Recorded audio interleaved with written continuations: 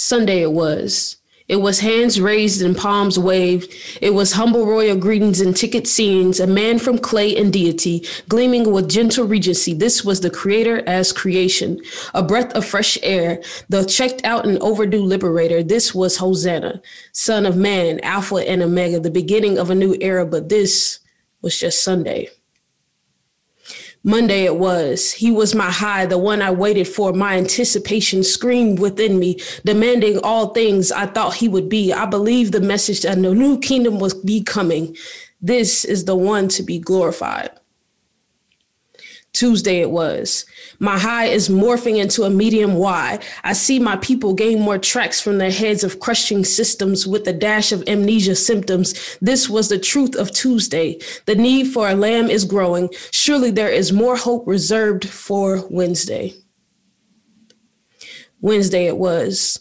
It was a call to remain. It was the expectation for a rain. It was my hope boiled over into the weight of Passover. Life reinstates life within me, the Lazarus within me, Son of God. I put my faith within thee to be sobered by Thursday.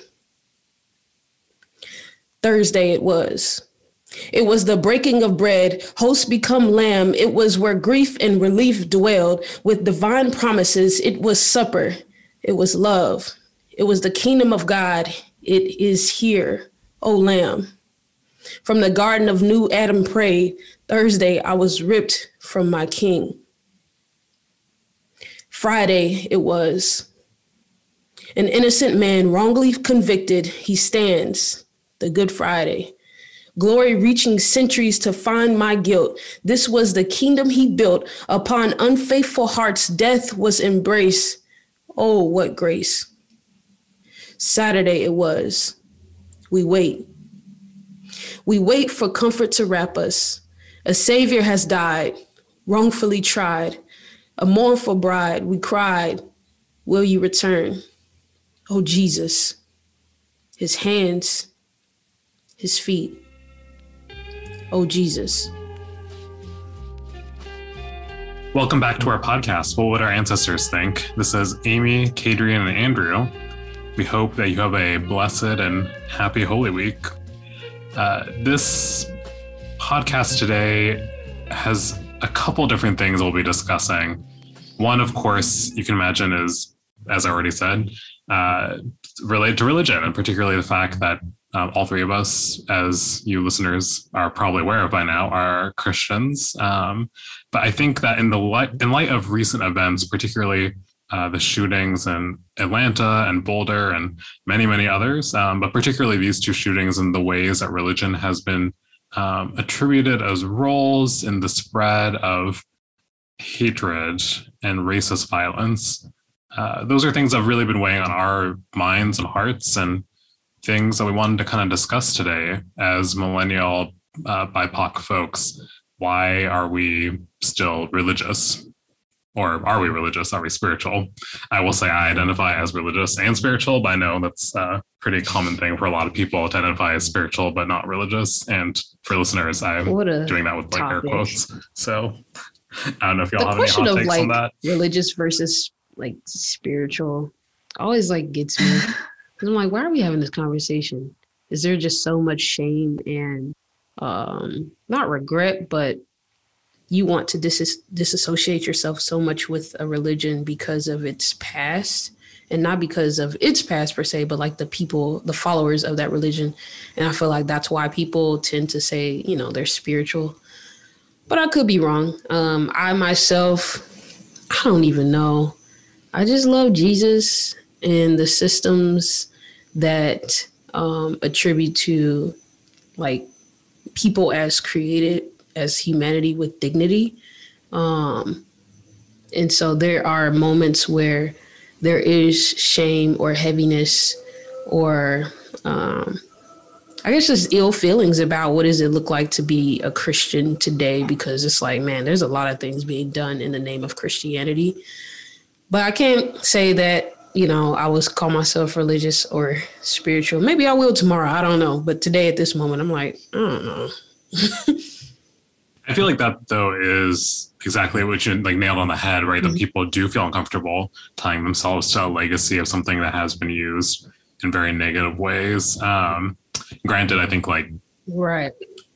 I guess if you just identify spiritual like a nebulous sense where you're not connected to anyone else, I have issues with that in as much as spirituality is not just an individual journey.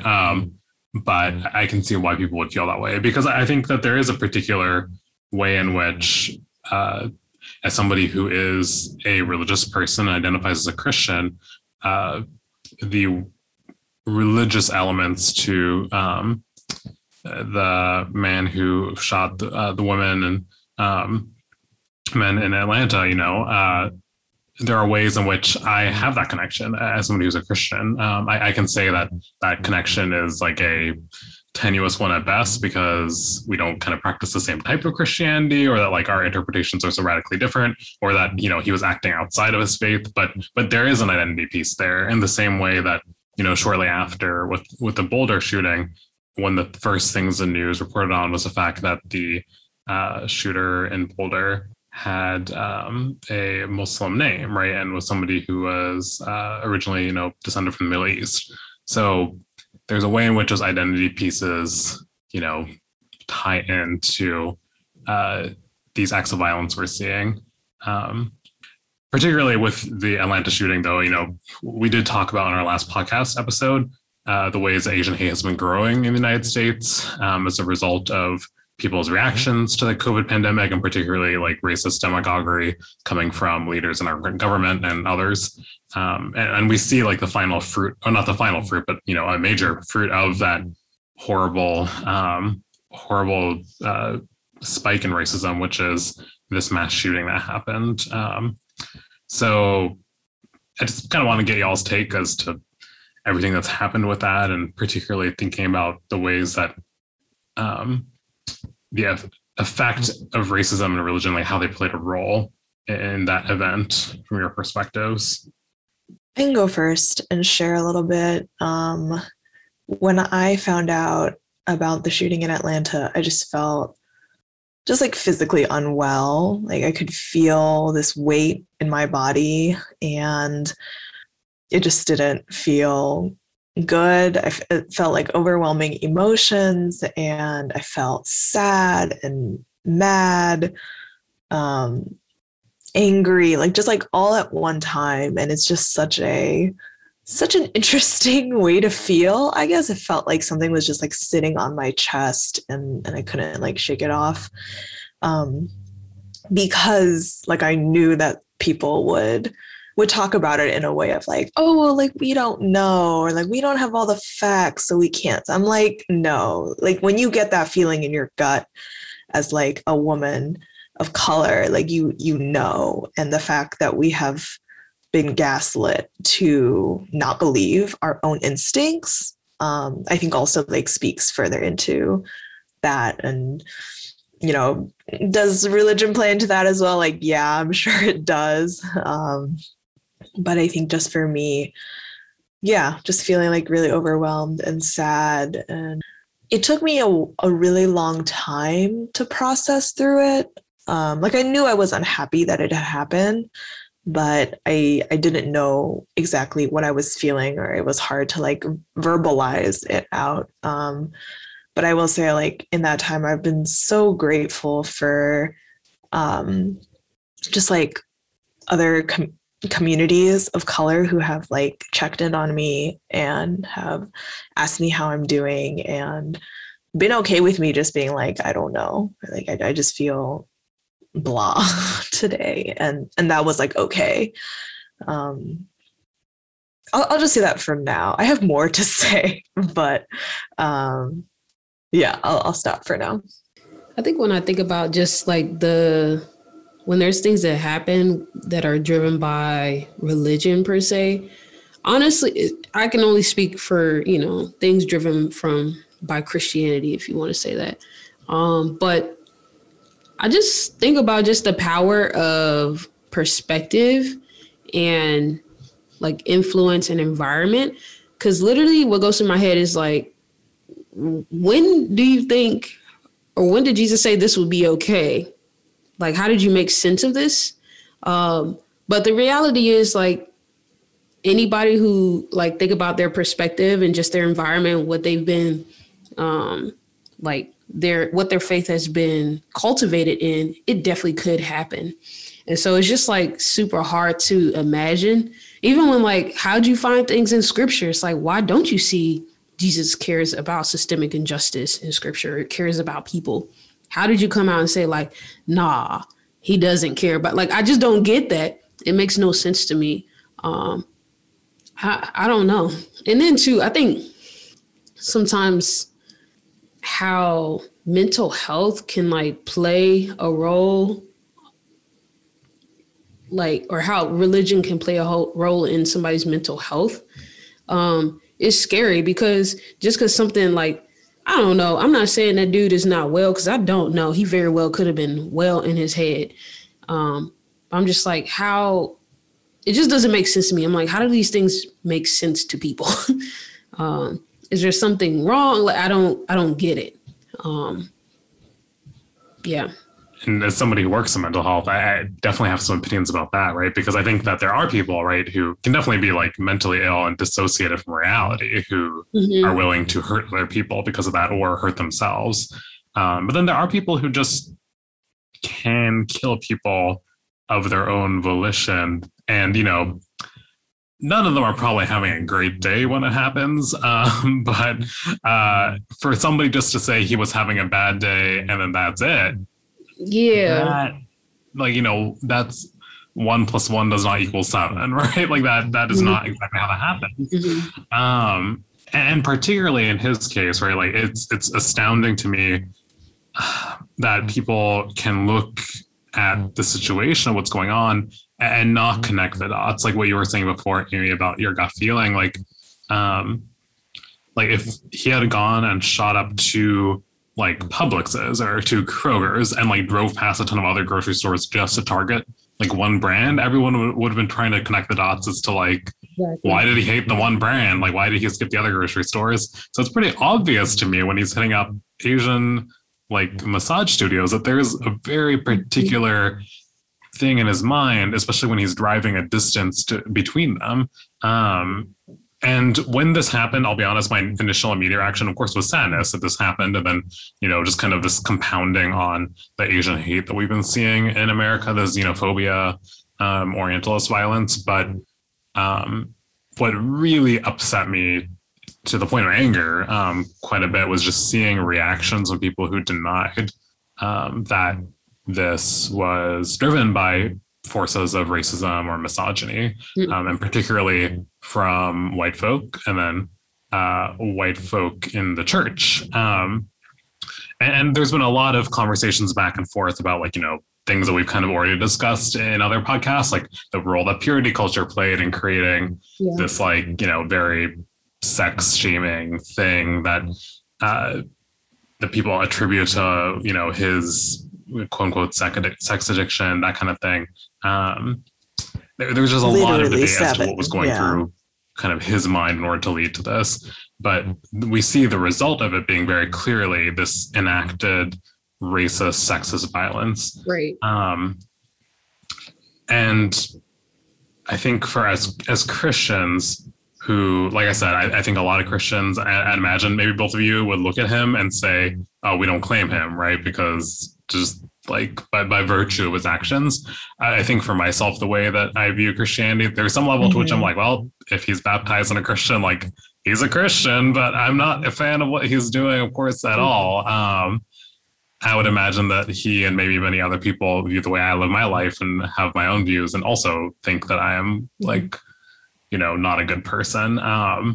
But how do I make sense of that? And like, how do I stay in relationship with other people like that? And to be honest, like the answer is like, I don't know. It's very difficult and I definitely don't have all the answers. I guess all that to say, like, I'm wondering how y'all view the role of your faith in the church in the midst of these acts of violence as maybe just kind of like a case study for all the other evils of the world, right? Like, where was the church when like police shot like George Floyd or killed him, rather? Where was the church when like children are in cages and the border. So I think there's ways in which like these different aspects of like racism and sexism, like that, I imagine that all three of us have a lot of struggles with how we incorporate our faith into that. Does that make sense? I feel, am I off here? It does. I think when I think about just the question in particular, like how do I reconcile what is happening in the name of a faith that I hold? I think a quick answer would be like, I don't know. But I think I felt the dissonance of it, that like this is a real thing during the Trump era, and watching individuals who like we've probably prayed together. We've probably been in the same church setting once or twice, and they say that they're okay with Trump and they think that he is literally God sent. So I think that showed me more than anything that it's just messed up. The church is really, really messed up. And I think where I reconcile it in my head is just to say that the church in itself is not God. It is not the character of God. It's not the heart of God directly. It is an institution that comes about because of what God has done. But it in itself is not God. I don't worship the church. And so that is my only saving grace, honestly, because I'm like, all right, that is not the character of God. Like, I know God, and God would not say, go kill people. Like, go do this because of that. Like, it just doesn't make sense. I think that's where, even going back to the original question, as far as like religion or being religious, it gets very dangerous, because even when we think about it in like now, but also too, just thinking of Holy Week, like religious people killed Jesus. Yeah, that's a really great point, Kadrian. I think like we tend to forget that like religious people were a part of that. I think just like for me now, like going back to Andrew's question, like it's just hard to engage like in church. And I feel kind of bad for saying this, but I'm like low-key grateful for this online church, so I don't have to like go in person. And this is like no hate to anyone who goes to my church and listens to this podcast. You can come talk to me if you'd like. You don't have to say that. It's real. I just feel like it's just difficult. And I think especially with like what's recently been happening with like the like Asian American community, like I think I've shared a little bit about this with y'all, but there's a lot of like rallying for like Asian Americans to like take up space so that like people can hear your voice and all these things. And I don't know, like I remember I had seen someone post that on Instagram, and I was just like, I don't want to take up space right now. Like, why do like, it feels like we have to take up space when it's called upon us to do that. And I was just like, I don't want to right now. And is that okay for me to be alone and not like be loud, about my experience right now? Because I'm hurting, and like, I don't want my grief to be put on blast and for everyone to see like the pain that I'm experiencing. But then, then I kind of feel bad, because I'm like, yes, I'm in this like multi-ethnic journey together with like all these other people, and I know they value me and my story, but is it okay to not do that some days, to like, like not put my voice out there because I don't know, I just want to be quiet. Maybe that's something that like we need to value more, like silence and like knowing when to like shut up and just like letting people be quiet. Yeah, I'm rambling a lot today. I think that's definitely a theme of this episode. Because like I said before, I definitely don't have the answers, and I don't think any of us do, right? But what you mentioned though, Amy, I kind of want to highlight is that like that tension of being in that multi-ethnic space, which is a church. You have people who are always on these different sides of the dynamic of like oppressed and privileged. So when I asked that question before, like where was the church when, George Floyd and many other unarmed Black men and women were killed by police? Where was the church when children who are Latinx descent are like being put in cages on our southern border? Like those people that I mentioned are the church, right? I mean, just very frankly, that many of them are Christian, were Christian. But also the fact that I think like what it means to be the church is one that like, it definitely in our spirituality, I would say among the three of us, there's an understanding of the way that suffering plays a role in that. But at the same time, right, there are these people who are also in the church who are on the oppressive side. And I think in some cases, I'm sure all three of us fall into the oppressor or the privileged as well. And living in that tension, it's challenging. It's challenging. And I think at times what you said, Amy, about that kind of silence, when you are the one who's suffering, you would hope to find solace. And I think we do in like the person of Jesus and what we know of him and the kind of like love that gives us. But you would hope to find it in the community. I'll be honest, since the Atlanta shooting, I've been very disappointed with kind of the ways that my church, the Catholic Church, has responded in publications and things like that. Like that's not the only way to respond, of course, but it was a noticeable silence, right? Like I think the silence of somebody like who is directly affected by the shooting and what it means for them, like you, Amy, that type of silence is different than the type of silence that comes from somebody in power. And that's something that I'm very familiar with just in terms of being South Asian and the way that like, anti-brown people violence has occurred in America, particularly in like the post 9/11 world. I also just do want to kind of put it out there, right, that like this conversation we're having about the nuances of the ways that Christianity may have played a role in the Atlanta shooter. Like, this is a conversation that like Muslims in our country have to have with every like shooting or, violent attack that occurs with a Muslim person, right? This kind of like, what does this person mean to us when the nation's kind of language about it turns very black and white. So I do feel like that's an element of our privilege as Christians, that like the nuance might be implied for a lot of people. Not everyone, but that's a part of it. I think that like we can always think like what if, like what would be a ideal response from the church in these situations. We're hoping for like the ideal community, what we want. Do y'all have any thoughts? We don't have to like kind of, creatively come together and create a whole new ecclesiology here, but just maybe very simply, like what has been helpful in our journeys when it comes to church and kind of dealing with these hard things? That's such a good question. Like when I think about just the church, for instance, in their role and how they're supposed to respond, I don't have a clear answer, but I will say that there are moments where I feel hopeful and like I have true allyship. So like actually, for instance, last summer when there was, I don't know, however many shootings per usual, like choosing not to go to a protest because I just didn't have the energy.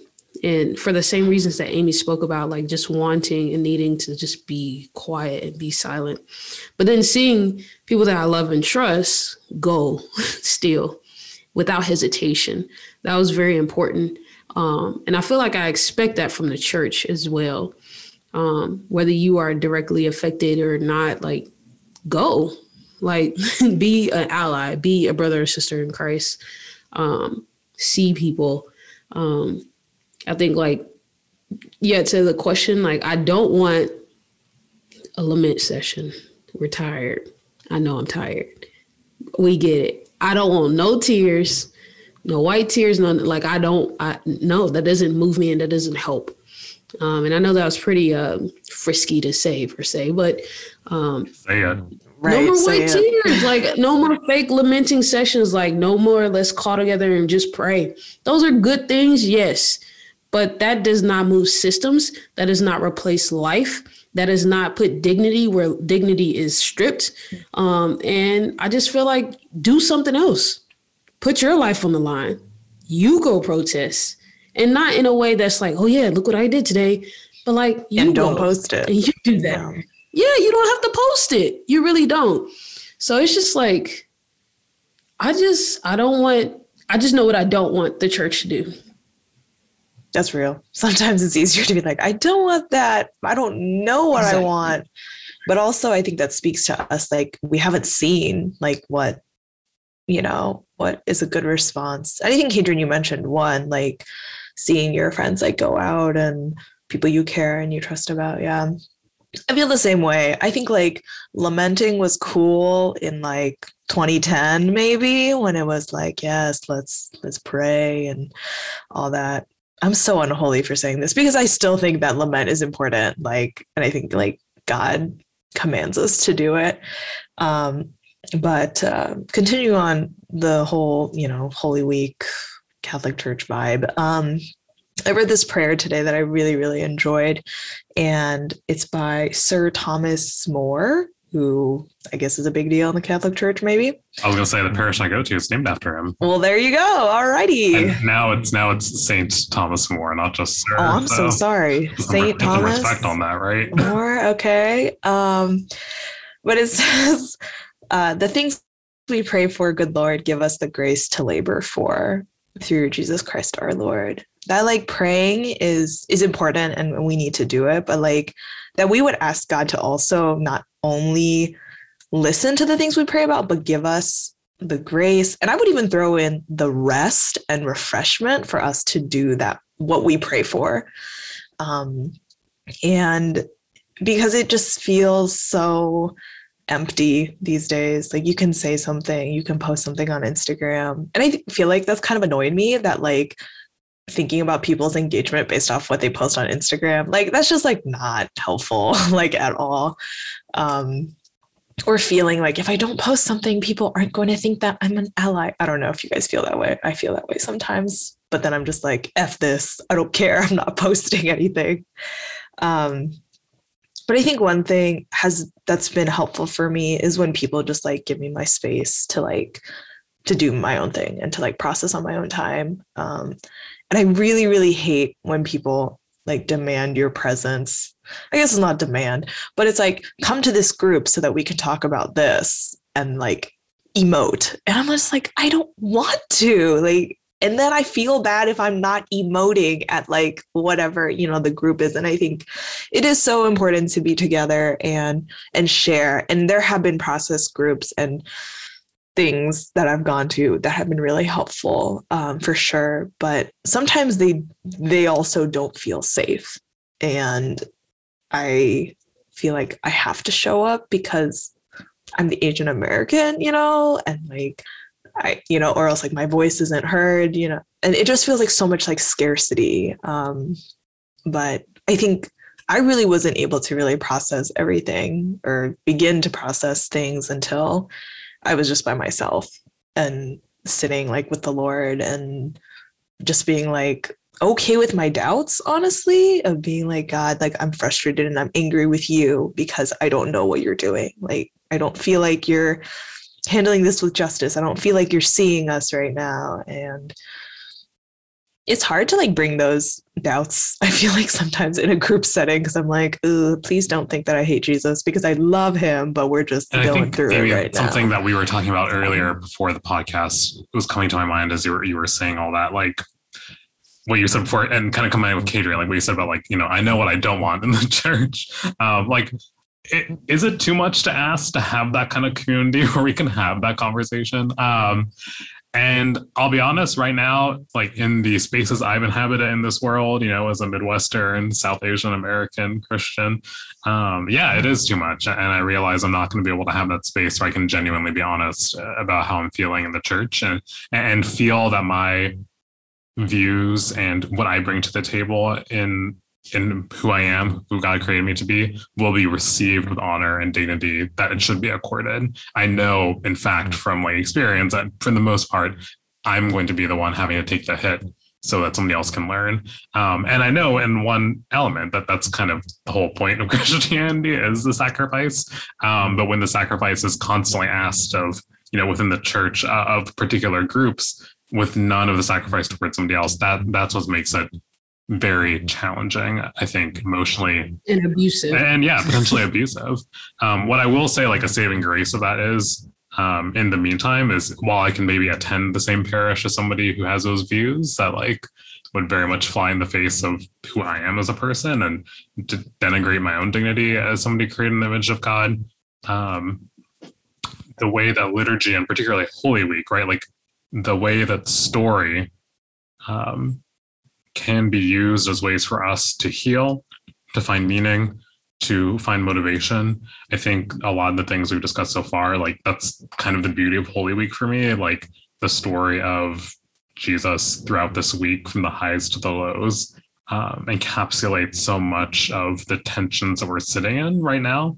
And I find tremendous solace in being able to sit in those tensions in the story, because it kind of allows me through that process to like find some kind of meaning of the suffering I'm going through. And that's something that maybe you kind of mentioned before, like that's the beauty of having like a liturgical calendar, is it allows us to enter into those stories in a way that's like more than I think just like analytical or intellectual.